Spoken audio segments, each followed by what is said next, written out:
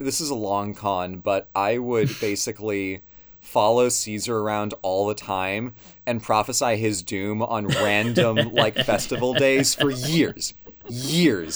And then I'd like go away for like a couple months, like beginning of 44 BC, like I'm gone. And then like he lets his guard down for a while, and then some other guy is like, Caesar, beware the Ides. He's gonna be like, oh, fucking another guy, great, screw you, pal. And then he goes and gets killed. That's I think my it con. only works if you keep swapping out disguises, like Groucho glasses, a wig, different colored togas, and when this other guy pops up, it's like, I know it's you fucker.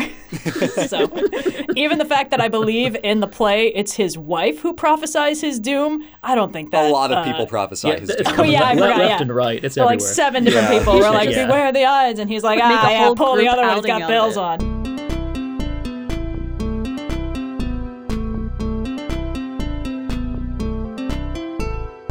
Hello, everybody. Welcome to another episode of the Overly Sarcastic Podcast. I am Blue, and as always, I'm joined by Red.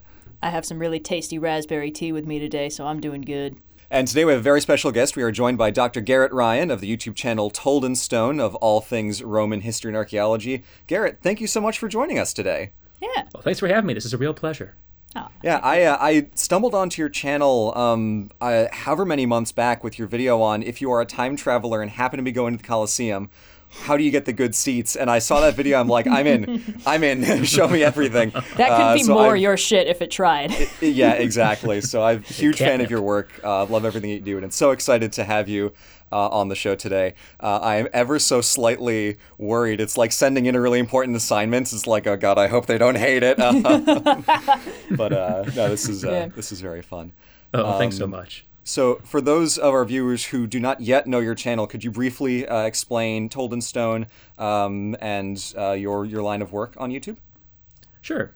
Well, as you said, it's mostly Roman stuff. You know, I was trained to be an ancient historian, so it's both ancient Greece and Rome, but Demand seems to be all about Roman stuff, so Roman stuff is what most of the videos feature. Ain't that just the way? Exactly. A lot of daily life, so things like the seats of the Colosseum, things like bad neighborhoods in ancient Rome, these little details that are overlooked often in survey histories, but people seem to be very curious about, and I as a historian find fascinating to explore and sort of feature on YouTube. Yeah, it's very cool. We can talk about this a little bit more in a bit, but it's so fun to get into those little bits of the history that it feels like we shouldn't know. Yet the wealth of sources that we have from ancient Rome allow us to figure out these kinds of things where, like, there's so many other societies where it's like, okay, what was the king's name? And in Rome, it's like, yeah, right. We know where the bad neighborhoods were. That astounds me every single time. But we'll get to a little bit more on that later. I always feel like in the study of history, part of what makes it easy to sort of like have your eyes glaze over, and by you I mean me, is when it takes like a depersonalized top-down approach of like, here's 3,000 years of history, and here's the basic gist, and like a couple important names that popped up. And that sort of fosters this attitude that history is a thing that happens to other people rather than the sum total of all of human experience, which we are living right now. And I think kind of getting into the weeds with the specific personal details that someone actually alive then would think about as being important rather than which side were they stamping the face of the king on the coins this century? Like, nobody cares about that. But a lot of them would be curious about, like, what neighborhood do you not want to walk through at 9 p.m. on the way back from a lion fight or whatever? Yeah, and if you break your bones getting into a scuffle in said bad neighborhood at 9 p.m., what kind of medical care are you going to be getting? Yeah, the important things. Hey, here's why you'll die from that medical care. And well, exactly, like the whole idea that this will be on the test is the attitude you approach history from. Just ruins so many people. It ruins history in the minds of so many people. And so if I can dispel some of that, then I'm doing the right thing on YouTube. And I feel like this is a thing that we see a lot of, commenters like, oh, why isn't real school this fun? It's because we're not testing you guys. It's because you guys show up and watch as much as you want, and then you can just go home and live your life afterwards. Yeah, school by its nature is kind of preaching to a captive audience, and YouTube is very free range. You can come and go as you please. You're a latchkey kid in our neighborhood, so everything works out fine. Yeah, but fun stuff. Reasons I love doing this job so much. But Red, jumping onto the other side of the world, you had a video most recently on the myth of Tokoyo and the sea monster. Yeah. This is the kind of myth that I feel like a lot of other more famous myths trace their mythological lineage back to, That's kind of the vibe Possibly. I got on this one.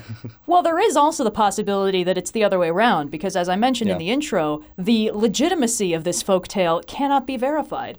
It was written by a British man who made a habit of touring the exotic East and writing down all of his frequently rather racist and misogynistic observations of the people who lived there.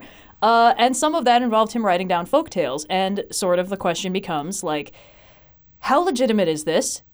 Why can we find no corollaries, no other tellings of this specific story? And is that the result of malice and a direct attempt to manipulate? Or is it the result of maybe he didn't fully know what he was hearing and didn't have the context or got the names wrong or the locations? Or did he actually sort of Frankenstein a folktale together out of just things that he thought was cool?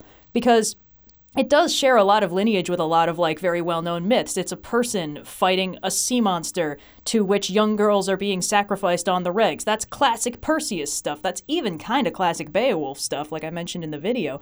So it's not exactly like a new thing, but it's not quite in line with a lot of other Japanese folktales. And the question is, like, is this a legitimate story that's being filtered through a rather biased narration? Or is it not a legitimate story? So who's to say? And the inability to trace down where exactly the story came from is something that's kind of interesting that a few people have talked about. I found like a Reddit thread from years ago where people were like, can anyone find like any other telling of this story? Like, I really want to know more about Tokoyo. I want to know about the sea monster. Like, did it have a name? Was it a god? And people were like, literally all we have is this guy's diary. So There's actually a middling Disney Plus series that goes into the backstory of the sea monster. No one asked for it. it's part of the Disney strategy of throwing stuff at the wall and seeing what sticks. Tokoyo will be in Avengers Wave 4. Oh, God. But yeah, no, it was cool. It was one of those myths / folktales where, like, it's pretty short. I sort of needed to, stretch it out just a smidge to get anything worthy of like a video out of it. But just the discussion of the context and like the sort of historical background and the fact that people with the general attitude of, man, my Western civilization is so boring and lame. I should go somewhere really cool and exotic and stay there forever and never learn anything about the culture I'm exoticizing so much. It's just kind of funny to me that the more things change, Yeah. Yeah, but it was fun to unpack, and it was kind of weird because I was like, all right, the illustrations in this book are like by the guy who, wrote the story down. Like, he drew the sea monster as this sort of dragon thing. And in my head, it's like, what is this? Because Japanese folktales have a lot of different classifications for weird stuff. It's like, okay, it's a dragon. Dragons are frequently divine, especially in mythology that originates in China. So could that be sort of what's going on here? Or maybe it's a yokai.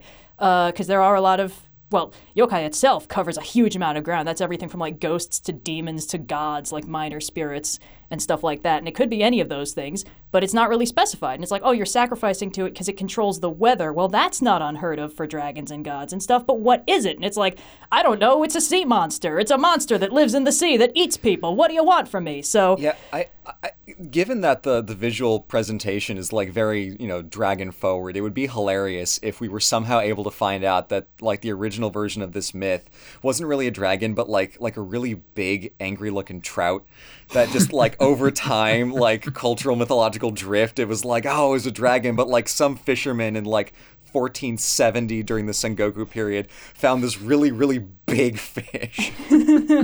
Yeah. Admittedly, a lot of dragons started their lives as really big fish in classical mythology. Bahamut, really, really big fish, tale as old as time. Anyway, so yeah, it was fun to unpack as much as I could, but it was also kind of funny to be like, oh, cool, what's the context? Hit a straight wall there. Yeah. There's nothing. I'm sorry, you got nothing. I mean, even which was still, honestly that's kind of relaxing. like, there have been a couple videos on the channel this year, like, God, what was it? The Norse, the bracelet one from earlier. I forget the name.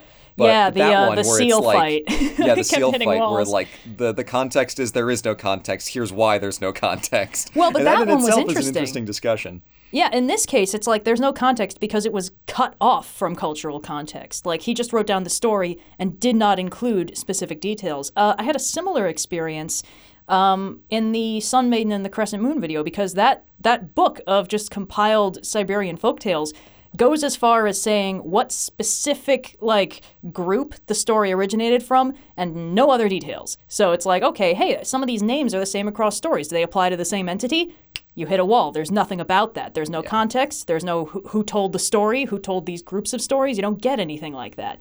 So you sort of just end up hitting a wall about like, well, okay, I'm finding these patterns, but is there actually anything there? And the problem is, when you're doing the kind of research that I do, if you find a pattern and you can't confirm that it's real, the desire to state it anyway is very strong. And the number of times I've done a video where I've been like, this is just me conspiracy theorizing. This is only me, as far as I can tell. Nobody else has made this connection. And then people will still be like, as stated with certainty by this channel, this thing is absolutely true. And then I get like actual like anthropologists and archaeologists on my ass being like, how dare you mislead these people? And I'm like, I put so many caveats on that. It's not my fault that it got clipped or whatever. No matter what we do, there's never enough caveats that we can place on a YouTube video. But it is always interesting to sort of find that, like, it's very fun to find an unbroken chain of information, but it's also fun to find where it cuts off and then sort of, you know, just mull over the fragility of the chain of information and citations and stuff like that. And as I've gotten better at finding, like, researching my sources and following the citations, the more I find, like, oh, there's actually nothing after this point. This just kind of appeared from nowhere. Some of the older videos, the chain is embarrassingly short. I recently, what was it? It was the Nerites video, the guy who got turned into a shrimp. Someone pointed out that the character of his sister does not appear to be present in like either of the fragmentary original tellings and may have originated from a Wikipedia edit. That was an embarrassing blunder on my part. In my defense, that video is very old at this point. But that's the kind of thing. That's why I have to be so much more careful, because that's embarrassing, you know? But as I've gotten much better at doing my research on context, it's kind of fun to just find the points where it's like, that's all you get. We have one fragmentary primary source left, and that's all we have. And if there are parallels to other things, we can't confirm that they're connected to each other. And this one was kind of an interesting case of that, because it's so cut off. With the Norse seal fight, the necklace myth, that was interesting because there were just enough little fragments that were overtly connected to it that it's like, okay. Like a thing here, a thing there. It's very corkboardable, whereas this one, it's just like there's one pin.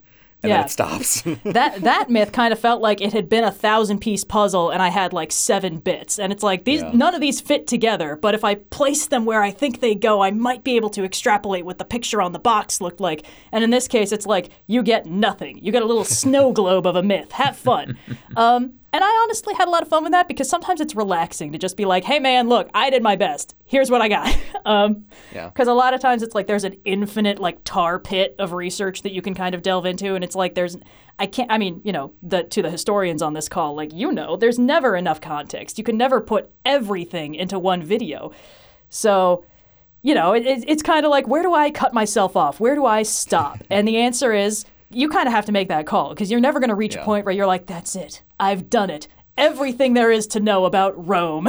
Like, obviously, that's never going to happen. But you're going to get someone in the comments who's like, I can't believe you didn't mention this specific bit of graffiti on Pompeii that was like a dick joke or whatever. It's so important, and you didn't mention it in your 10-minute video. How could you? So it's kind of nice sometimes to just get something where it's like, here's where it starts, here's where it ends. That's all you get. I mean, Red, it was really irresponsible of you to not include an entire history of Japan up and to the point where the guy showed up. I think that I know, really, right?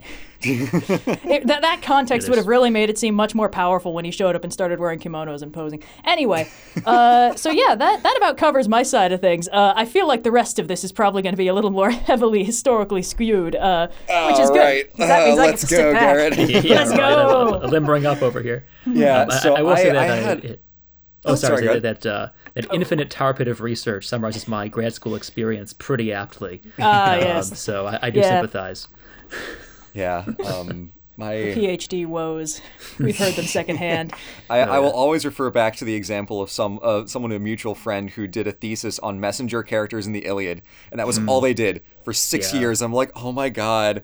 And like, people say that I'm too much of a Mediterraneanist. By like any other standard, I'm a filthy generalist and know nothing about anything. Well, that's the thing, history and anthropology and archaeology, it's fractal. You zoom in, and it's just as complicated as the zoomed out version. Yeah. Just less So fun. I had of Just all less the time fun. I've already spent talking about Augustus, I wanted for this one to do a video specifically on the Areopagus, the altar of Augustan peace in Rome, which I have not seen in person, and it kills me. But I there'll be wanted to do a time. video just on that, like a nice, like 5 minute, in and out, brief, great, self-contained story. Then I'm like, oh well, if I'm talking about the Areopagus, it was right next to the mausoleum in the reconstruction in the 1930s, so I'll need that context. So I need to explain where the mausoleum was, how there's also the sundial right next to it, and I should probably explain the whole thing with like how the Campus Martius was laid out.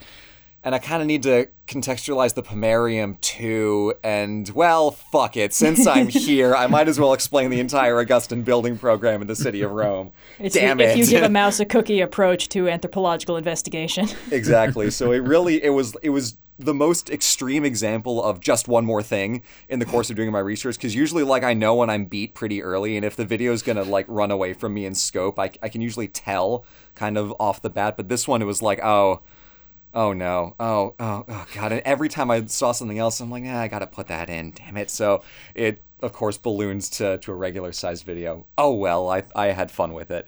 But it was really cool because it's this beautiful piece of sculpture work that we don't usually get a lot of. Like we think of, Greek sculptures and Roman copies of Greek originals, but there's such a rich, Roman artistry of sculpture that we see in the Altar of Peace. And then the whole language of Augustan propaganda that kind of emanates out of it is absolutely wild. There's truly so much to the Augustan propaganda campaign before he became emperor. I talked about it in my Age of Augustus video of like with the coins and portraying like this contest of like Apollo versus Hercules with him versus Antony, and there's like all this stuff that I didn't even touch any of that. It's like, just as he's emperor, how does he justify him being a king? Apparently with some temples and stuff. Propaganda, baby. Yeah, God. Yeah. I enjoyed it, but oh man, that was a big one. That video, I could definitely feel like running away from me under my feet, and I only barely was able to kind of like lasso it into place by the time I got to the end of page 3 on the script, and I'm like, nope, we're done. This is where it ends. It really does feel like the entire MO that ties together all of the content on our channel is, all right, well, you need context to really get why this is cool, so Yeah. it's the MO behind the trope talks, it's the MO behind the history videos, and most of the myths. It's everywhere. Because that's the thing about all the stuff we study. We know it's cool, but it's really hard to convince people outside why it's cool. So there needs to be just enough context to be like, no, you don't understand. This is actually very notable because of 500 years of other stuff. But trust me, this is going to be good. This is going to be worth it. And striking that balance to like keep an audience not bored is it's the razor thin line that we walk every day. Yeah. So I'll actually turn this over to you, Garrett, because you had mentioned that you had a course in Rome, essentially doing kind of a survey of a bunch of different pieces of important art and architecture throughout the history, like digging through the sources and going back and like, okay, this was this and this was this. What was that like? Did you kind of feel yourself like going through different eras in terms of the city, or like, oh, this is like total Flavian move right here with like a different language of propaganda versus like the Colosseum and Augustus's stuff? What's you've spent a lot more time in Rome itself than I have. How do you like get the feel of all that stuff when you're there? It's overwhelming. Rome is the world's most visible palimpsest in terms of, ruins, remains, Renaissance on top of ancient on top of, Tuscan on top of whatever else. And the course I did, so I spent part of my junior year as an undergrad in Rome, had a great time with a course that was called The Ancient City. And so we spent 2 days every week just kind of exploring the ruins. We'd have, of course, readings. We'd do a bunch of background stuff on it. We'd go in and we'd have lectures on site. So like at the Areopagus, for example, we'd go there. It's like, okay, here's why this might be Tellus. Here's why it probably isn't. Here's why this is Agrippa. Here's why it probably isn't. And so all of the ambiguities inherent in these grand programs were kind of explained on site, which made it both more baffling and more intriguing.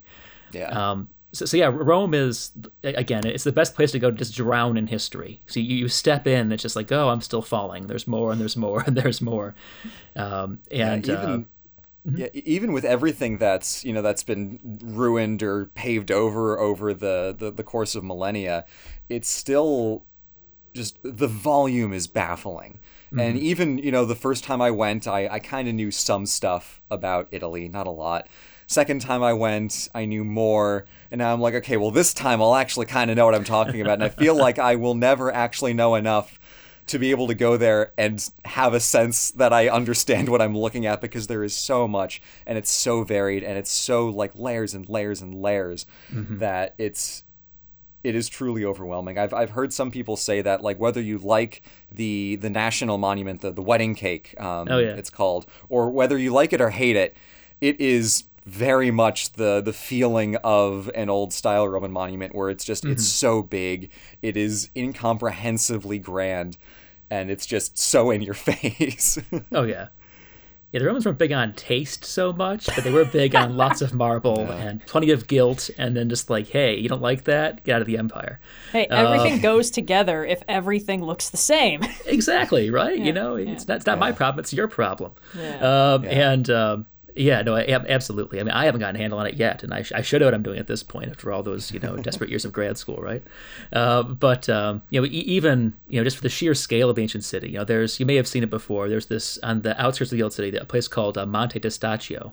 It's about an 150-foot high mound. It's all overgrown, and it's just the remains of amphorae that were stacked year after year, coming from Spain. Millions and millions of amphorae smashed and put in a giant heap by traders who couldn't reuse the terracotta, I guess. The oil would soak into it, so they just smash them and put them in a giant heap. And so it's this industrial-sized dump on the outskirts of Rome that's the size of a small mountain, of a large hill, just sitting there. It means, it's Pottery Mountain, pretty much, Monte Testaccio. And so it's just, again, for the sheer scale of the ancient city, that always impressed me even more than just the endless stacked columns and, the gnawed-away remains of the Colosseum. Just there is so much. And practical question: can you dig into this mound and retrieve bits of pottery and either sell them to tourists or reassemble the pots? I mean, if it's there and nobody's using it. Well, you'd be amazed how cheap Roman pottery is. It's I would everywhere. be amazed. That feels wrong. Yeah, so you don't want to do this. I mean, yeah, first of all, it wouldn't be very fun to dig through. It's like, oh look, I just got another cut from a giant piece of pottery. But it's more the. Actually, I was telling this story on a different podcast. I was walking once in the field in Turkey, and every footstep was just crunching. And I looked down to see why, and it was just endless fragments of Roman roof tiles and pottery. And that was the ground. You couldn't even see soil. Oh, that hurts me. But I understand why. It's like there's too much of it. Yeah, I mean, it's just everywhere. It's ancient plastic. You can't get rid of this stuff. Yeah. Maybe this is because I live in America, and I am very not accustomed to there being layers and layers of known history everywhere I go. Obviously, America has been populated for a very long time, but as part of the colonial effort, there was a concerted effort to sort of sweep all that under the rug and be like, oh, it was untamed nature before we got here, just miles of forests and deer and nobody else. You don't find anything. You dig and you hit bedrock before you hit anything that's stuff. And a lot of the ruins are kind of like, oh, that hill wasn't always a hill. Someone built something and now it's covered in dirt, and now it's part of the landscape. You just don't get, 1,000 years ago, somebody handcrafted something, and the building eventually fell down, and then now there's dirt on it, and now we built more buildings on that. You don't get that in most of the places in the U.S., and it's just weird to me. And Garrett, there's another one of your videos about, why is Rome buried, where sometimes a building collapses, and some dirt just kind of starts growing over it, and now that's a hill. It was a whole ass building, and now it's just a mound. Well, there's that thing about that mosaic they found under a field in a farm. It's just a mosaic that used to be a floor. Yeah, Weekly. All the time. Sure, yeah. In Europe, yeah. There was some dirt on my floor. I guess it's been reclaimed by nature. Whoopsies. Yeah, let's pack it up here. Our job is done. I didn't vacuum, so I guess it belongs to Gaia again. Let's get out of here. I know, but Rome being at its height a city of anywhere between 500,000 and 1 million people, depending on whose estimates you believe, and then by the 600 or 700, it was down to 20,000, 30,000, 50,000 that 1 week in 543, population there's just 0 after the nobody. Visigoths Right. kicked them out. Literally abandoned for a couple months. But like when the population retracts that much, there's just so much stuff that's going to be unused. And even a couple generations, like, Red, you joke, but like, yeah, it's like that's Gaia's now. No one's using that house because there are not enough people to need that house. So, and then 100 years later, when it's like, oh, we could actually use that house, it's like, oh, there's just dirt on the floor. Okay, weird, whatever. And then you wouldn't even think to dig down.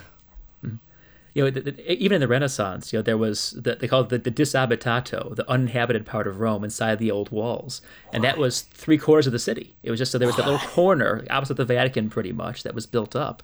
The rest was just kind of villas, vineyards, and just rolling hills on top of collapsed buildings. God, that's so Even spooky. now, kind of by the Pantheon, there are noticeable hills in the street that are going over large buried ancient buildings that have just been submerged by both flood silt and their own debris.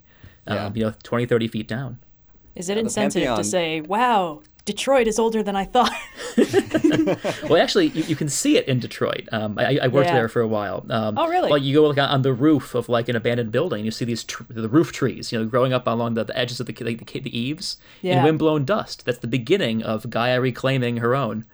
Yeah. What's interesting But- is I take a lot of trains, and trains tend to cut through more unused parts of cities, so I see a lot of the sort of back end, and it's like that's just a whole, like, half a warehouse because the rest of it was burned down a while ago, it looks like, and nobody's done anything about it, so okay then. So I remember at one point I took a train through West Virginia, and it was just like, it was all that the whole way through, and I was also very grumpy, so it didn't exactly put me in a great mood. But it's just interesting, I guess, and I mean, this is just me really showing my lack of historical context, but I'm very used to thriving in built-up cities where the problem is that there's not enough space for all the new stuff, rather than there's so much old stuff that's just kind of falling over because nobody wants to do anything with it. That's unheard of to me. So it's just wild. We think of Rome, well, I think of Rome in its height, or the stereotype of its height, but it did fall, and it didn't really fall in a day either. It kind of slowly shrank. Yeah. That's the script I'm writing right now, actually. Oh, yeah. Slight spoilers. Spoiler But alert. yeah, I was going to mention the Pantheon used to be like, and Garrett, you can correct me, like 15 feet. Like the entrance was 15 feet submerged in the Renaissance. They had a staircase leading down. Like now you look at it, it's at street level. That was not street level. So, and it used to be raised on a pedestal. Exactly. In the ancient day, yeah. So absolutely wild. But one of the things I did want to mention specifically on the subject of like Augustan propaganda specifically, because that was kind of the through line, and I tried to like every time I said like this is really cool, I like made a point to undercut myself and say, and this is propaganda used to justify a political regime at various people's expense. And it's very easy to say, Rome before Augustus, not a fun place to live. Rome after Augustus, maybe a better place to live. Can't necessarily make that judgment from our perspective, but it's like, yeah, that's the sense you get. That's the sense that Augustus, as historians, would like you to have. Whether or not it is true, that is what they said at least. But the amount of comments, not a lot, but not zero, of like, I think we're being too harsh on the ancient world. We shouldn't hold them to our standards. It's like the reason that we need to establish like things that were cool about the ancient world and things that were bad is because then in say the late 1930s people will be like, hey, these things about the ancient worlds that were the bad parts, no, those were the features. The oppression of people outside of the city of Rome who can do things for us through their labor and like exploitation, calling that a feature, and then say colonizing Libya and Ethiopia, well, not colonizing, but occupying Ethiopia, is like, yay, we did it. That's the good thing. And then maybe say like 70 years later, you have political parties that are like, that Mussolini guy wasn't all that bad. It's like, this is why we need to talk about this kind of stuff. Because if you say we can't hold history to current standards, historical standards are used as precedent to try and reshape current standards. Yep. Also, as a side note, the adage that history is written by the victors isn't strictly true, but history is written by a much reduced subset of people. And that subset of people writing history kind of gets to say what we think the standards of the day were. But if you look back in the right places, you will find that pretty much at all points in history, there have been people advocating for what we consider modern standards. Like, hey, maybe enslaving people is bad. Hey, maybe people should have bodily autonomy. Maybe we shouldn't just keep conquering people. Maybe that's bad, actually. This argument is ongoing. It's just, the people who bulldoze over don't tend to write down. And a lot of people were complaining and saying, ooh, this is immoral or whatever. Like, no, they're going to be like, and our glorious regime was the greatest. Look at all these cool buildings we built, and everybody was super happy to see us, and we're great, and everyone loves being Roman. Like, yeah, forget the skeletons we built this on, the 1/4 of the population that was enslaved. Right. I swear, there's nothing that will make me dismiss you faster than we can't hold old stuff to the standards of new stuff. Why can't we use our current knowledge? Why are you limiting yourself like that? Whatever. Anyway, I'm preaching to the choir here. I'm sorry. Ugh. You guys need to be convinced that people should be studying history. Yeah, that ship has sailed. We're in too deep. We're never getting out. Yeah. But so that was my nonsense for the past week. I had a good time with that one. I enjoyed it a lot. It's always a treat to talk about architecture, of course. I'm getting pegged as an architecture bitch, Phrasing. It's not wrong. No, I'm given the context of what I just said, I'll let that one stand. Perfect, fantastic, own it. All right. But, anyway, let's transition on for more Rome. You can never escape, Red. Yeah, right. Shame. All roads lead to Rome, I guess. Yeah, Hey, right. We're anyway. stuck in. So, Garrett, what would you like to tell us about either one of your most recent videos, either something you've got coming up? What do you want to chat about? You got a captive audience. All right. Yeah, dangerous place. I used to lecture, of course, college students. So this is a comfortable space for me. Now, anyway. So my last video was all about the usually messy deaths of the Roman emperors. And I kind of ran the stats on this, which ended up being a both very difficult and very intriguing exercise. So I began with the question, how long did the average emperor live? And the answer, in case you're wondering, is about 51 years, which is pretty impressive for the ancient world. Actually, about average for a male who lives through childhood and the diseases that claim so many before adolescence. Yeah.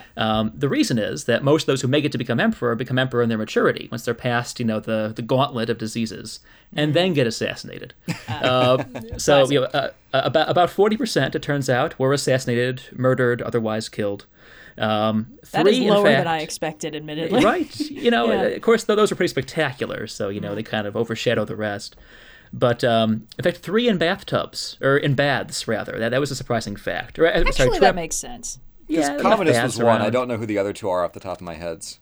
It's like if you're going to kill someone, you're going to pick a time where they are defenseless and probably unarmed and unguarded. So that tracks. If anything, I'm surprised that's not higher. Oh, right, yeah. Yeah, so like Commodus, like you said, is strangled kind of like in his palace bath. Another guy is just kind of drowned by his wife's minions as he's laying in the bathtub. An empress is suffocated by having the doors slammed shut on the bath, and they crank the heat up, and then she just dies of dehydration. Jesus. And one guy is actually brained with a bath bucket. They have in the sun, they have a wooden bucket, and they just knock him over the head with it.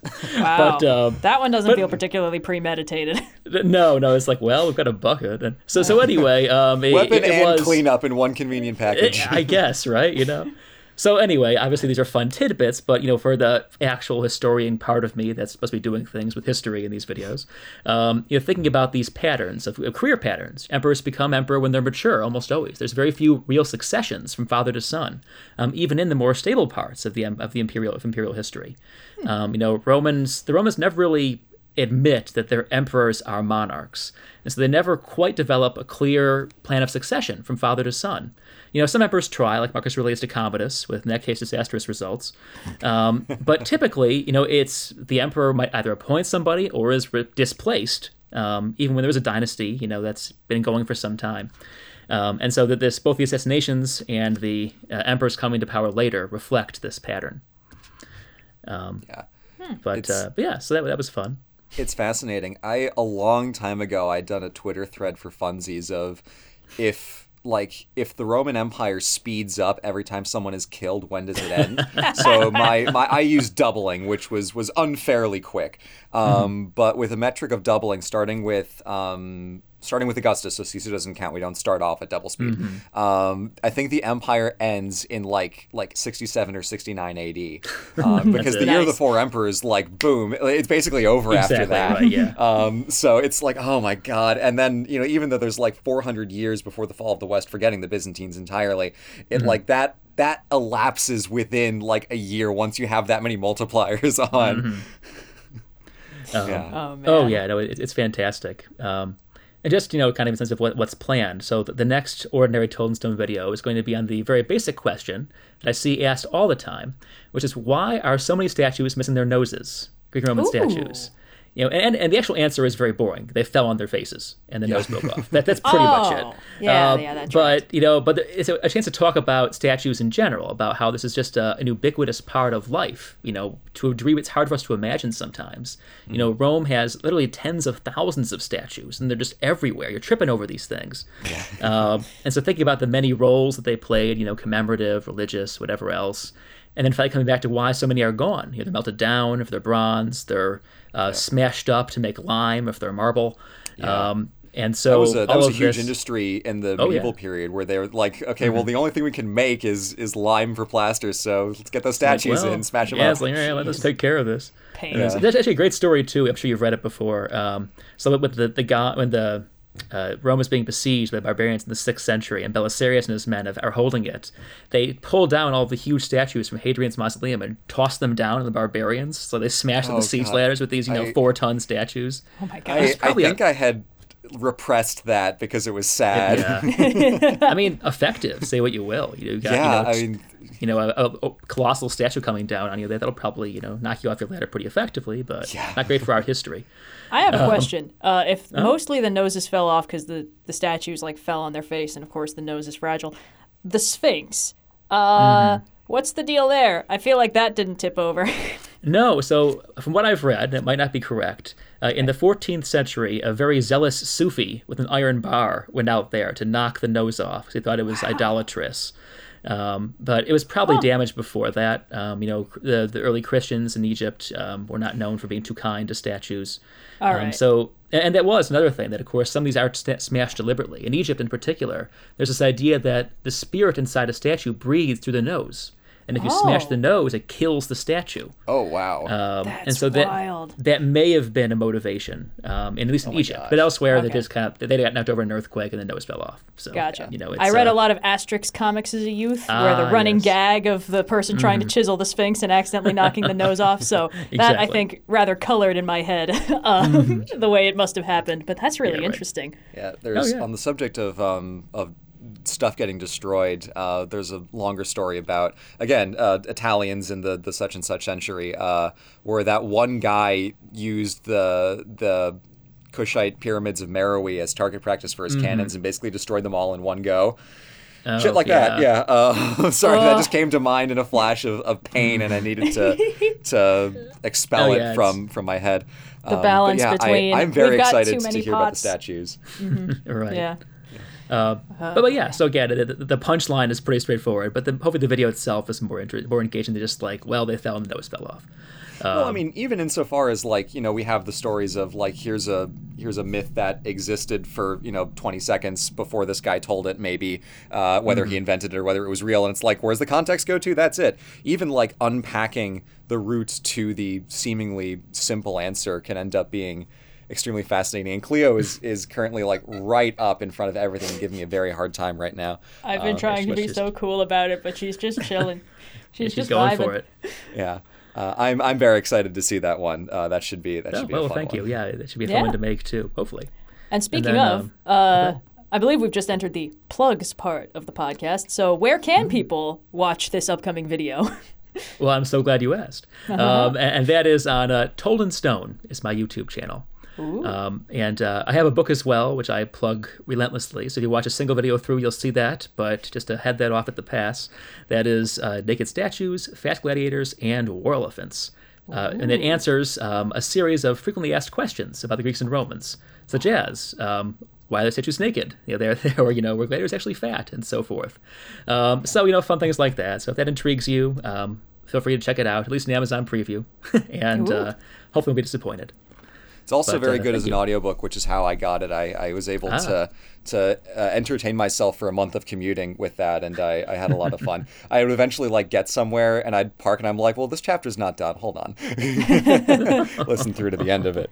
Everyone go read Garrett's book instead, and then read the Aeneid when you're done instead And of support Dune, your 'cause local Dune's library.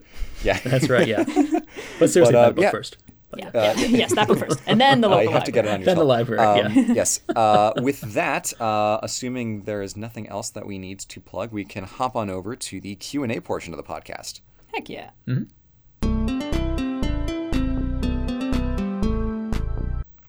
Hello and welcome to the Q&A portion of the Overly Sarcastic podcast, where we answer your questions from Ask OS Pod on Discord. This first question comes from one of our lovely patrons. If you'd like to support the channel, support the podcast, consider becoming a patron for a chance to have your question read first on a future episode.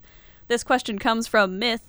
Red and Blue, in your research of mythology and history, are there a few sites or sources that you've bookmarked as super trustworthy or super untrustworthy?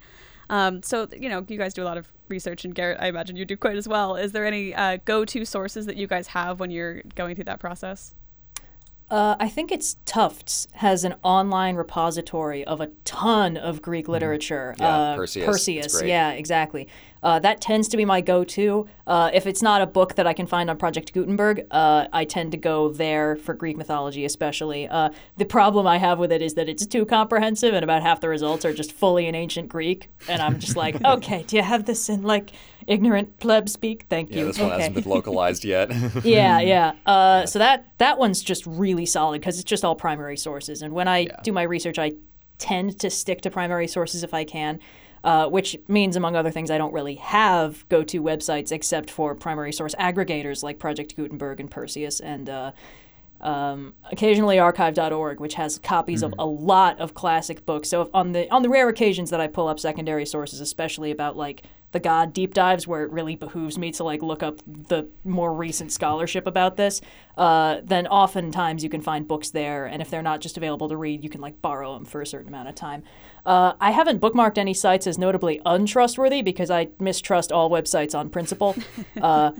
I tell you, nothing is more disheartening than when I'm trying to find like visuals for any video about Norse mythology, and I'm like, that looks cool, and it's like trad white power the blog, and I'm just like, okay. Every fucking time. So I just tend to not trust anything that isn't a primary source, and I even kind of look askance at secondary sources, which is why it terrifies me when people are like, can I cite your video in my paper? It's like, no, you may not. What are you talking about? Read a book. I'm here for fun. Anyway. Yeah. But yeah, that's basically me covered. Perseus, Tufts, Project Gutenberg, archive.org. So Yeah, just if I can kick in really briefly, I mean, absolutely, those are wonderful sites. And there's a site called Theoi for Greek mythology. I don't know if you've ever used that one. That one's pretty good. It's pretty good. At least for ancient sources, but...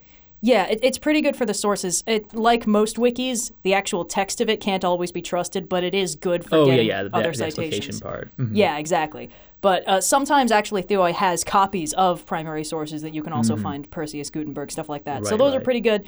But it's a little bit, it's a little shaky. I've run into some misinformation on there just enough that in my head there's like a little red flag next to it that's like, don't cite this directly. Find a secondary source, or find a second opinion about whatever you get from here. Go to a secondary location. This is the only No, time secondary advice location is bad. applies. I'm trying to think. I mean, for mythology, I don't, but for history, especially for literature, I think I've mentioned this before, but my favorite strategy is like if I'm ever doing like a History Makers, I will take like the book, the text that I'm reading, and go through the introduction section, because like, in college and high school, we're so, used to just like skip that nonsense, get to the text that I have to read tonight in like 5 minutes. But, for instance, if I'm researching Virgil and I pull up this Loeb edition that has a nice like, 8-page little quick intro on Virgil, that's not going to be everything I need, but that's going to be a big help to get me started. And it's usually, it's published. It's sometimes the same people who do the translation. Sometimes it's different. Either way, you can kind of back search and find like, oh, these people are usually like scholars at universities. Great.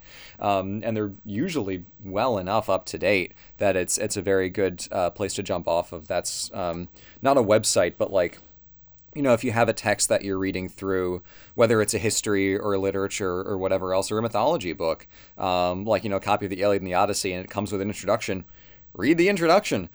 Odds are it's going to be better than whatever nonsense you can find online. I actually just thought of a site that, Blue, you and I have agreed on that is very annoying, and it's Tumblr. Tumblr, God Anytime damn it, there's Tumblr. a post on Tumblr that's Fuck. like, here's a thing about mythology, or here's a fun real fact about history, every time I'm like, this is funny, and I send it to Blue, and you're like, oh my God, this again. Oh, the misinformation boils my blood. And I'm like, yeah, it's pretty dumb. The one that I think of every time is the one where they were trying to explain that Eratosthenes figured out the circumference of the Earth when he was working in the Library of Alexandria, or somewhere near it in the Hellenistic period, and they're like, Eratosthenes in 3076 BC. I'm like, what the hell button on your calculator did you accidentally click to come up with 3076 BC, pre-Bronze Age? Yeah.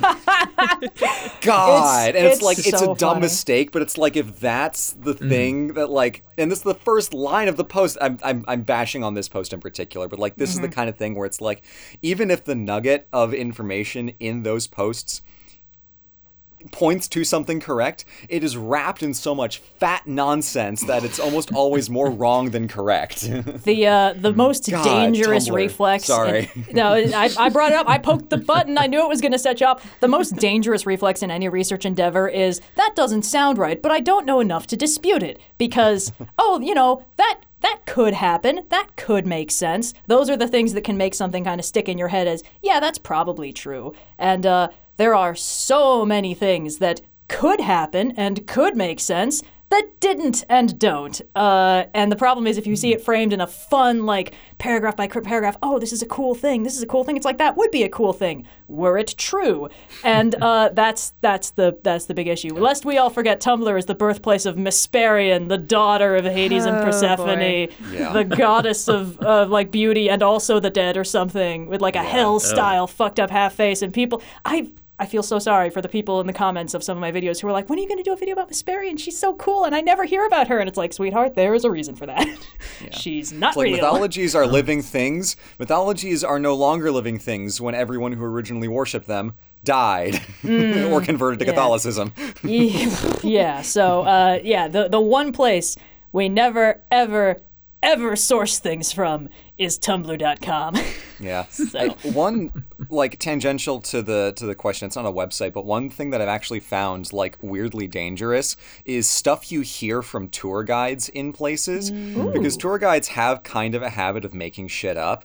And most of the time you will get about 80% good, well enough sourced stuff, but tour guides who cater to broad audiences of people who would normally be bored to hear this kind of stuff tends to make things up. So Garrett, I know you have some experience with Ephesus in particular. There's a fairly common myth that there was a tunnel between the great library of Ephesus, the library of Celsius, or I forgot what the guy's name exactly. Celsus, Celsius is not correct. Yeah, Library of Celsus and the brothel across the street, so that men could tell their wives, "Oh, honey, I'm going to the library," but they'd actually go under the tunnel and go to the brothel. Never mind the fact that everyone in Greece and Rome was completely unconcerned about the mores and the taboo of sex. If people were gonna bang, they might as well do it in the street. Jesus Christ! They did not care. Or the library.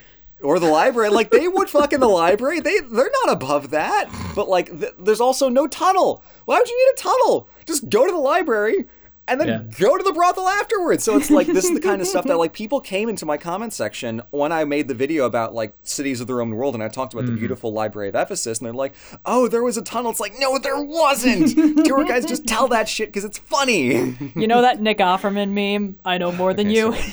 Yeah. I shouldn't speak too aggressively and too loudly in the presence of someone who knows so much more about Ephesus than I do, but that was the one that I was like, oh my gosh, you guys, don't come with this stuff. This is bad. Oh, it is. And the thing is, it's been going on since antiquity. Like Herodotus famously had some bad tour guides in Egypt, and then has reproduced this stuff in his second book about Egypt in his histories. Now we just have all these ridiculous myths. It's a problem because if you can't trust the primary sources, who exactly. can you Herodotus trust? himself is just a dumb tourist. Whenever I reference Pausanias, I'm always like, please don't fuck me on this man. He's pretty good usually. He's better than pretty Herodotus good. usually, but Yeah. he's also just like Every once in a while I see someone who's like, Thucydides is very, he's very cagey about his analytical process, and he doesn't tell us what he's thinking, and he presents it as true. Unlike Herodotus, who tells us everything, I'm like, how? Yeah. In what universe are you saying Herodotus is more trustworthy than Thucydides? Oh my god. He's just got one of them faces.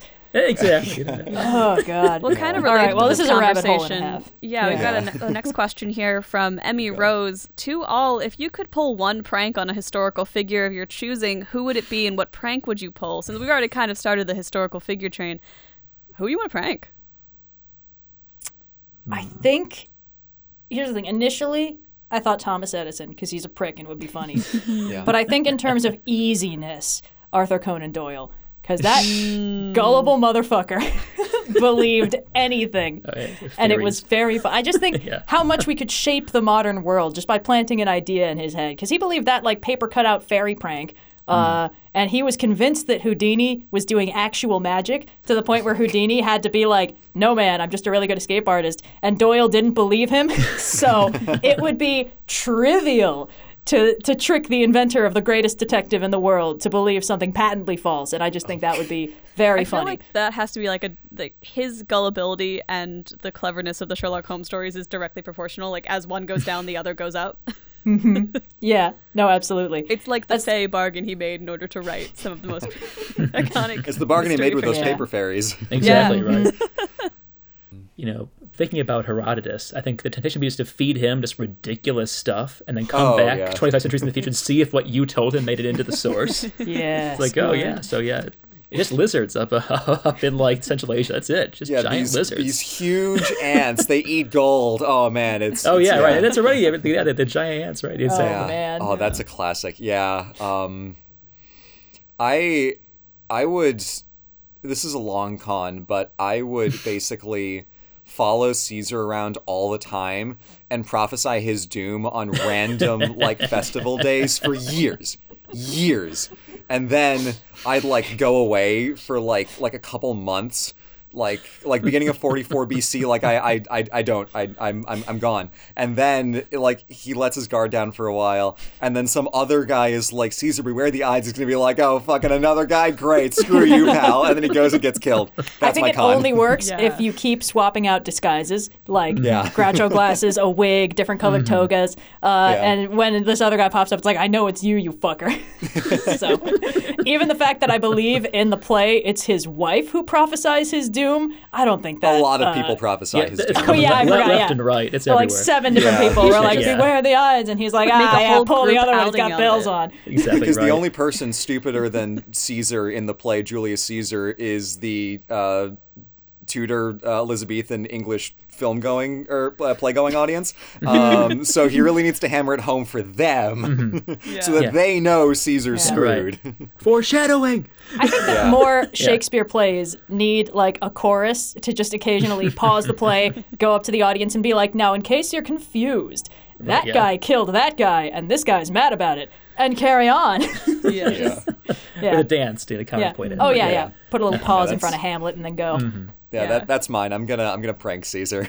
Incredible. Kind of in the same vein of the That's long, good. like we're talking about like the long con now. It's not just like a one prank and done situation. I was thinking about like what historical figure not only would I like to prank, but also that I think would like take it well, and I do think getting into like a prank war with like Benjamin Franklin might be fun, but like a very classic like whoopee cushion on the chair level. Like it just starts out very simple. We're going by the book, and by the end, it's getting much more creative. I feel like that's an arc that could be fun.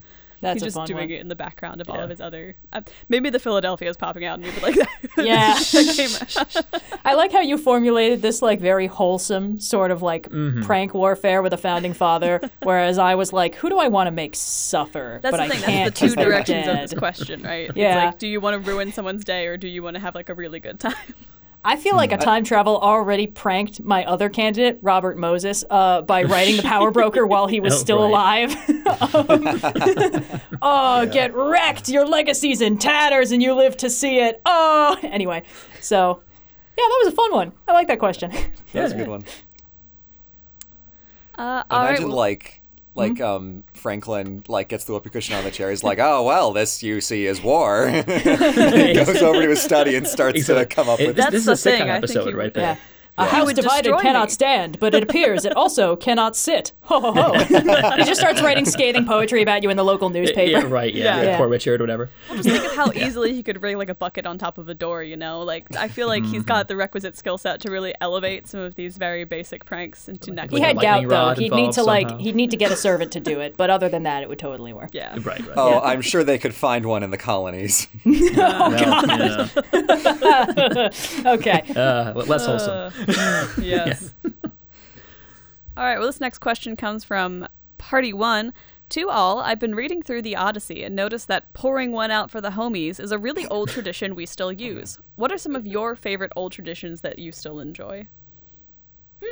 Eating the rich. Sorry. Oh, God. Oh, wow. No. I think that Tumblr question, unlocked part of my brain because it's just, I am... God. It's so funny that people think I'm an angrier person than you are, just because when you get mad, it's a rare occasion, but the spikes are so much higher. Oh, God. Yeah, I don't know. I think, getting together with the bros around a campfire and just, Oh, yeah, shit-talking good for kickback. hours. Yeah. Yeah, that one's always fun. Just a good, honestly, this is kind of a, I think, much too deep answer for this question, but I just love how deep in our bones storytelling is. What is observational comedy, but not the oldest form of human communication? Let me sit you down and tell you this crazy shit that happened to me, and maybe I'll accentuate little bits of it to make the story funnier, because I just want to make you laugh, man. I love that, and I feel very connected to it, obviously. And it's just cool to me that seems to be one of the oldest things we've ever done, you know? Yeah. Bards and storytellers and all that jazz. That's old shit. Yeah. Just thinking about libations, pouring one out. So I actually once did stage a full-scale Greek symposium with some of my family and friends. It wasn't great. Cool. So we got the mixing bowl. We got a box of wine. We mixed it. We did all the drinking games and everything.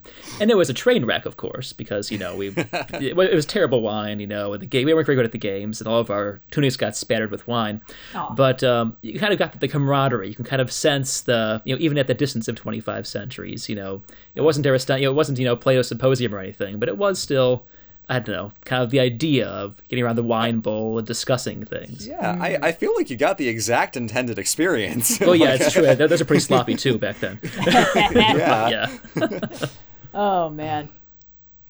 Yeah, I think the common through line of a lot of this is people enjoy spending time with and genuinely interacting and connecting with other humans. So any tradition that allows you to probably do that good, right? is probably going to carry on. Yeah. Yeah.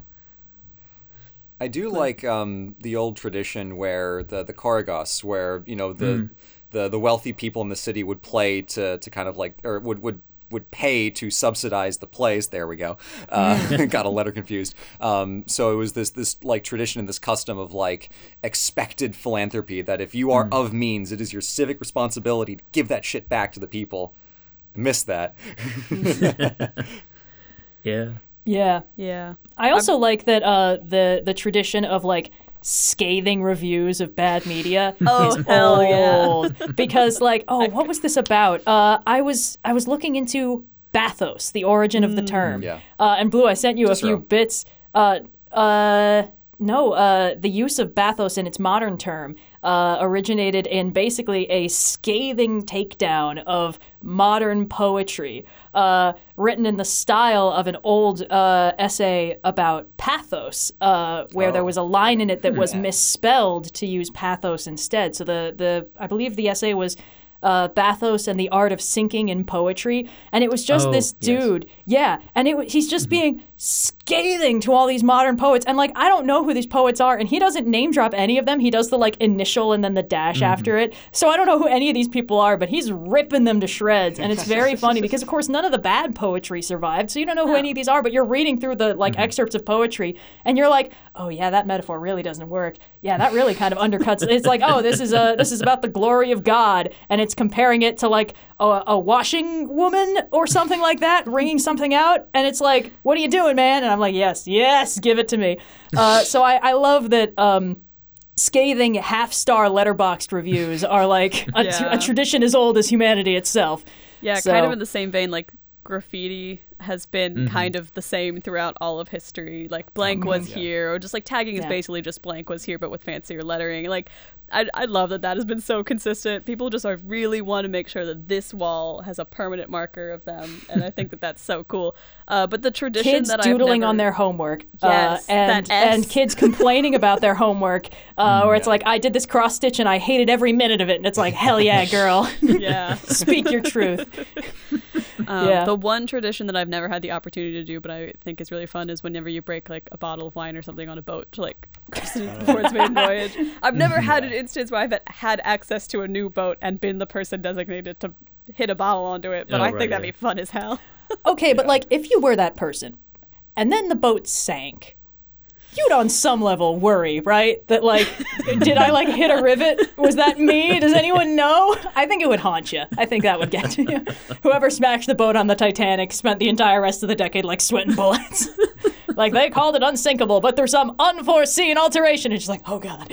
This is the Unsinkable 2. The Unsinkable 1 burned down in dry dock. I imagine you wouldn't get many other subsequent opportunities to hit bottles in the boat, so you better really relish the one that you got in that scenario. Like, good stuff. Love a tradition. So this next question comes from Bimir Haig. Okay. To all, with spooky season well underway, what Halloween classics do you find yourself going back to every year? I believe Red has talked about Over the Garden Wall, but are there any other horror or spooky adjacent stories that get you guys in the spirit of the season? Thanks. Dread. You already took my number one answer. Over the Garden you Wall can is still so recommend good. It's so good. It's good. I've been doing a sort of tradition since it came out of just rewatching it every Halloween. And that's the exact right amount of time between watches because you remember the the important bits, but every time you notice more stuff. Like I think I was 3 rewatches in before I was like, there's a train whistle in the ending of every opening, and that means something. But when I was little, the thing I went back to every year was Scary Godmother, the comics, not the terrifying 3D animated movie. Not the 3D animated movie that played on loop all season on like Cartoon Network.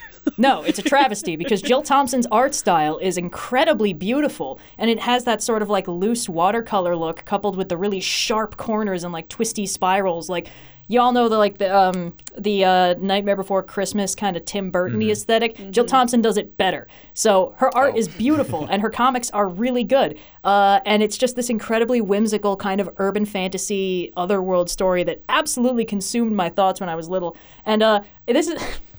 We had copies of like all the early stories, and I was so attached to them that I remember that I did this. I like hid them somewhere for safekeeping and then forgot where in the house they were.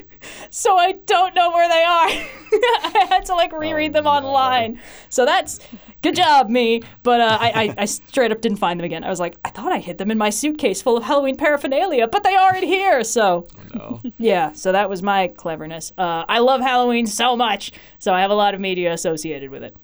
I mean, for what it's worth, I've always enjoyed the classic, ghost stories. It was, I think it's Arthur Macken's the author. He did a lot of turn of the century stuff, but he did some fantastic stories that I think read very well today. Still, I can't remember the names. It's been years, but as it popped into my mind, for what it's worth, ancient historian here. So no, that's good stuff. Yeah, there's that kind of prose like right around the turn of like the 1900s where like everybody was a really good writer. Just casually. It's like, man, I miss that. Yeah, it was Cicero bleeding through. Yeah. Kind of same vein, Ray Bradbury's Something Wicked This Way Comes, bunch of like horror short stories. Like to go read one of those. 'tis the season, right? But otherwise, I feel like I like horror movies unseasonally. So specifically around Halloween, I'll go back to like some classic monster flicks, like Black and White, Nosferatu, Oh, Frankenstein, man. that stuff, to like really feel the season, because that's the kind of like Creative Commons no licensing stuff that you can put in the background of episodes of other stuff, so it feels seasonally appropriate to watch it as though I am living in a different movie. Oh, of I course. don't know if that makes sense. Yeah. Whew. What do you got, Blue? Yeah, what you got? Oh, Over the Garden Wall. Yeah. Oh, yeah, perfect. Yeah. Nice. It's the best. It's just Halloween Dante. It's perfect. It really captures a lot of what I love about the season, in that it is very cute and very whimsical and very autumnal and bone-wrenchingly horrifying the more you think about it. And I just love a good piece of media that can really pull off both sides of that coin. Yeah.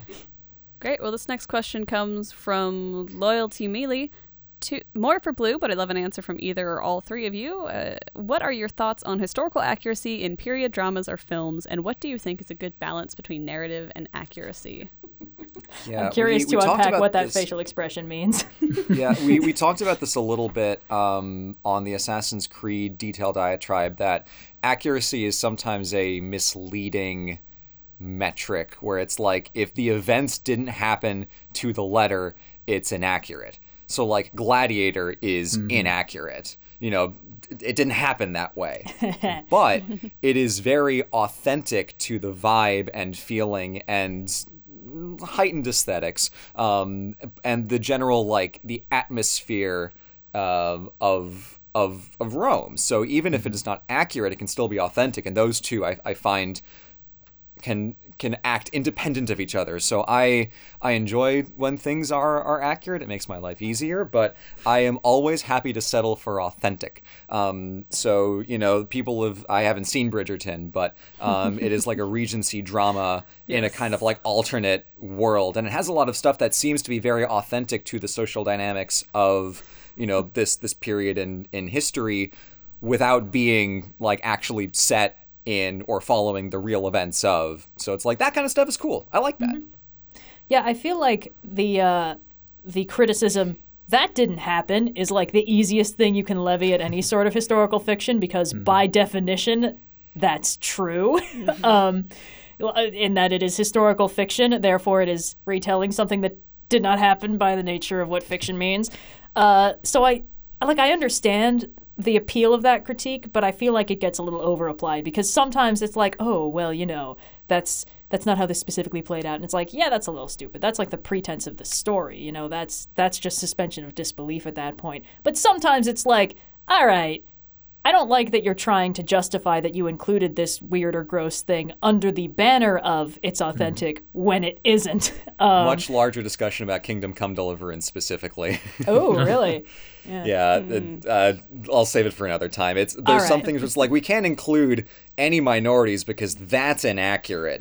But we'll do all this other gamey bullshit with literal magic. It's like, come on, guys. Yeah. Or even when that argument gets applied to things that are blatantly fantastical, when people are like, Yeah. the historical accuracy in Game of Thrones, and it's like, the what?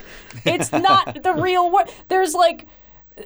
Did you miss the zombies and the dragons? And it's like, oh, well, they had to include all these incredibly graphic and gross things because that was authentic to the time period. And it's like, oh, yes, when dragons roamed the earth. We all remember. And I think there's a lot of dedication to the aesthetic of history without necessarily the authenticity of history. And we already had the detailed diatribe about this, so, you know, a lot of that's already been said. But I think it can be kind of fun to just sort of score points off of a piece of media, which is why I'm a little suspicious of the easy criticism. But sometimes it's like, no, that was stupid, and I don't like that you're pretending like that was historical when it wasn't. Like, that's what makes it not work for me. It's like, if you're lying to me, I'm going to get mad. But if you're just kind of letting the story stand, then I don't mind that so much. Yeah. Just to contribute very briefly, I have my own much less fun podcast, just the Told in Stone podcast, where I interview historians. And on one of these, I interviewed Brett Devereaux, and we're talking about That was a fun one. The Lord of the Rings and Game of Thrones, these two fantastic universes that are both medieval to some degree. And Brett was saying that he appreciates Lord of the Rings so much more because Tolkien, as a medievalist, could make the world feel authentic and would make things like battles, for example, play out the way an actual battle would, even though it's orcs and, trolls or whatever on opposing sides. Where George R.R. Martin just kind of throws caution to the wind, all kinds of strange and has questionable things with his sources. And so I guess having a sense that even if you're going to depart totally from your period, having read about that period first is an important step toward making things feel like they belong in that period. I don't want to turn this into just the gushing about Tolkien hour, but I did recently just get through the audiobook of The Hobbit, read by Andy Serkis, which I highly recommend. Support your local library. And there was just this bit where I had this moment of like, a lot of this story has been kind of silly and whimsical because, it was a series of bedtime stories compiled together for continuity. It's cute like that. But there was this bit where Bilbo kind of returns to the Shire after several long chapters of the journey home, and he has this sudden, like, deep realization of the absolute comfort and strangeness of returning from a place of constant anxiety and stress and nightmares to home. And I was like, ooh, the World War I veterans popping, is that World War I? Yes. It's popping out here. And sometimes you can really tell when something is just really personal to the writer. And I thought that was kind of a beautiful little moment. And then, of course, he expanded on that so much in Lord of the Rings. And I think, not to completely derail the question, but that's sort of like, this is coming from something that this writer not just knows about, but deeply understands, can in a lot of ways strengthen a story to the point where complaints of authenticity don't even come up because it's not the point. It's about how real does this feel in the Watsonian context of the story itself. So I think, Garrett, the episode with you and Brett Devereaux was a really fun one because the point of like Game of Thrones on its surface looks more accurate to the average viewer because it's shittier and everything seems worse. Like that is basically the card they play of like, look, it's gritty, it's realistic. It's like, no, this is less descriptive of actual medieval historical systems than Tolkien, because Tolkien understood how states operated, how like land worked in systems, and the balance between farms and cities, how actual warfare happened, all of the like real world like civic background to how you organize war efforts, the parallels to mechanized warfare in World War I versus like with Game of Thrones, it's just yes, everyone bangs all the time and everyone dies. Like, okay, yes, it's very realpolitik, but that's not actually descriptive of any real system that ever existed anywhere.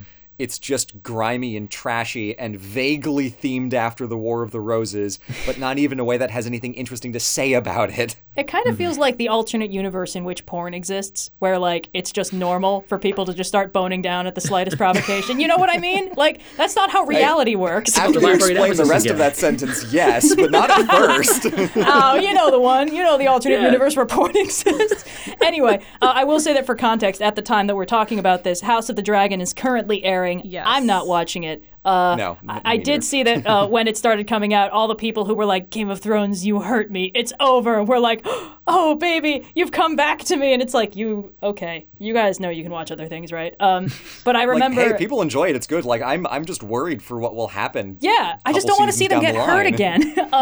But I remember, I think there's a lot of like pregnancy horror in the first episode or so, and it came out at an awkward time for U.S. politics, and I saw a lot of think pieces that were like, now more than ever, we really need this kind of horror blatantly emblazoned on screen. And I was like, all right, well, you guys have fun with that. I already know this is bad, so I'm just going to be over here hanging out with media that doesn't remind me of really gross things in real life. That's what I like from my fantasy. But you know what? You do you. I guess if you needed this to tell you that pregnancy horror is creepy and gross, I'm glad you know that now. Anyway, that was very much, I was like, all right, you know what? It's cool that people like this. It's not going to be my thing, and that's completely fine, as long as people are having fun. Tolkien's great. We love Tolkien. Unambiguously great. I'm on board. Yeah. Yep. I am watching House of the Dragon, but I'm waiting until it's over to cast any judgment on it, because I'm like, I remember what happened last time when I watched Game of Thrones, and I'm not going to be fooled into making any statements ahead of time. I'm curious to watch the Rings of Power solely on the basis of the architectural vibe, because like Numenor slaps, dude. I love like Hagia Sophia, but it's a whole tower. Like, oh man, I love that. Even their costume is very Byzantine. Yeah. I want Rings of Power to be good. I was a little turned away when they were like, here are all my elf boys. And I was like, where's all their hair? But, I'm rather shallow. I thought it was cool that Tolkien was like, I'm going to subvert traditional, like, 20s to 60s standards of masculinity. All my manly men are going to have gorgeous flowing locks. And then the show was like, we're going to subvert the subversion. Everyone's got short hair now. And I'm like, oh, it's riveting. Anyway, it's the shallowest thing I could possibly judge it on. If the show ends and people are like, it's a masterpiece, it's so good, I'll probably go back and watch it because I'm curious. But I was burned by the Hobbit movies. I watched them all in theaters, and I didn't have a great time. So with Amazon being like, we're going to give you the Tolkien story Tolkien never wrote, I'm like, I don't trust you as far as I can throw you. But if you pull it off, I'll be happy. Love the set design, though. Damn. Yeah, they got lots of money. Yeah. Well, we've got time, I think, for one more question before we head out. So, Red, as per usual, this is your 5-minute warning for the outro. Just get it ready in the back of your mind. Keep it, locked and loaded just in case. Sure. This question comes from Jesse the Ant. To all, do you have any real-life superpowers? We were talking about this on Discord. Mine is I can sleep in any clothes, including jeans. So do you have any, like, special skills that you would consider a superpower in the real world? Sleeping in any clothes, including jeans, is pretty impressive. Yeah, I'm kind of daunted, to be honest. Tough one. I have chronic knee pain, and that means that when the weather changes, I can usually tell right before it's going to rain. I'm going to choose to think of that as a superpower. Yeah. Yeah. Bring an umbrella. I've been aching. I will say that when I'm like on the pursuit of like some remote ruin or whatever, I don't have to eat. I'm just like it's so focused in on things, or like I'll go like a whole day, like hike 20 miles, like just notice afterwards like I haven't eaten like a day. Yeah. Oh, that's amazing. I actually, similarly, I'm going to be that insufferable person who's like, my ADHD is a superpower, live your truth. Because like, I know that it has problems. I know that it impedes a lot of stuff, but genuinely the ability to just kind of sit down and like, nothing else is going to matter. I am going to do an inhuman amount of work today. If I can trick my brain into working with me on this, like it's the best kind of superpower because it sometimes goes out of control in dramatic ways, like the Hulk. But if I can get it to cooperate, the amount of progress I can do in a day is truly staggering. And like there is nothing that quite compares to the feeling of like, you know what? I'm exhausted and I'm starving and my entire body hurts because I haven't moved in 8 hours, but I'm going to sleep so well tonight because I finally feel like I did as much as I could have done in that. And on the flip side, there's a little bit of superpower angst associated because on days when I can't like reach my full potential and do absolutely everything I could conceivably do, I'm like, yeah, I know I did 6 pages of comic progress and I know I did like a minute of video progress, but it could have been more. I've failed. So, I think it's the best kind of superpower because it has narrative stakes attached. I do like this. I think we could have given like unambiguous superpowers, but I like these ones that are all kind of gifts and curses. I would probably have to say that mine is my pathological inability to relax ever. Because like if I could be doing something, I'm going to want to do that thing, and I can only relax if I am so exhausted that I literally cannot do anything else, at which point I just fall asleep. Yep. Or if I am traveling, and I have not been traveling lately. So I essentially am just like, well, I could either play video games or just do more stuff. No! Yeah, I mean, that's kind of a common thread in this room, I think. I personally keep a lot of project plates spinning specifically because that way when I am doing work, I can I'm like, oh, I'm tired of this. I got to put it down and do this other work instead because that way it can all be progress. I know this doesn't work for everybody, but it does work for the way my brain works, which is pretty ideal. Let's see. Do we have any like smaller superpowers that are less just like my work ethic, the way my brain works, little things? Hey, I got I'm weather really knees. good at identifying music. Ooh, nice. This is a thing that I've been told is unusual. But like, when I'm in like New York and there's somebody on the street who's like playing music, I catch on within like a bar of the intro. Like, oh, it's this. Cool. That guy's playing Careless Whisper on the saxophone. That's great. And some songs it's easier than others. But like if I've heard a song like 2 or 3 times, I can usually remember the whole thing and sometimes even sing the whole thing. Sometimes. Some singers get really weird with it. It's all Lorde. I'll be completely honest. Lorde constructs her songs in really, really weird ways, and a lot of the lines are completely different lengths or don't rhyme, and so I'll like read the lyrics and be like, what the fuck is happening? And then I'll have to listen to it like 5 or 6 times, and then I'm like, okay, I get it. She like stops here. Okay, yeah, sure. But yeah, my brain is really, really good at processing and remembering music and then identifying it quickly. Not quite the same thing. I have found that if, like, there are some times when I'm having a conversation and, like, the information that I receive through conversation just, like, goes right out of my head because I need to work on that, and that's a problem. But if I, like, learn something, it is rare that I forget it. So, like, there's things that I like, learned offhandedly or was mentioned once in a lecture, like, 7 years ago. And I'll, like, in one instance, I was working on a video script for, I think it's actually the next one on Virgil, and I, like, pulled out a detail from my head that, like, I had not seen in a source. I hadn't seen anything that, like, tipped me off to it, but I remembered, like, oh, wait, there was this one sentence from this lecture, like, 7 years ago, and then I looked it up, and I'm like, okay, yeah, that's what that was, and it's just like, boop, like, how did that show up? Where did that come fantastic. from? Yeah, I used to do a quiz bowl in college, the Team Jeopardy thing. And so, yeah, that's the greatest attribute you can have, honestly. It's like that kind of flypaper memory, Yeah. where things just kind of stick to it. It's like, why is that still there?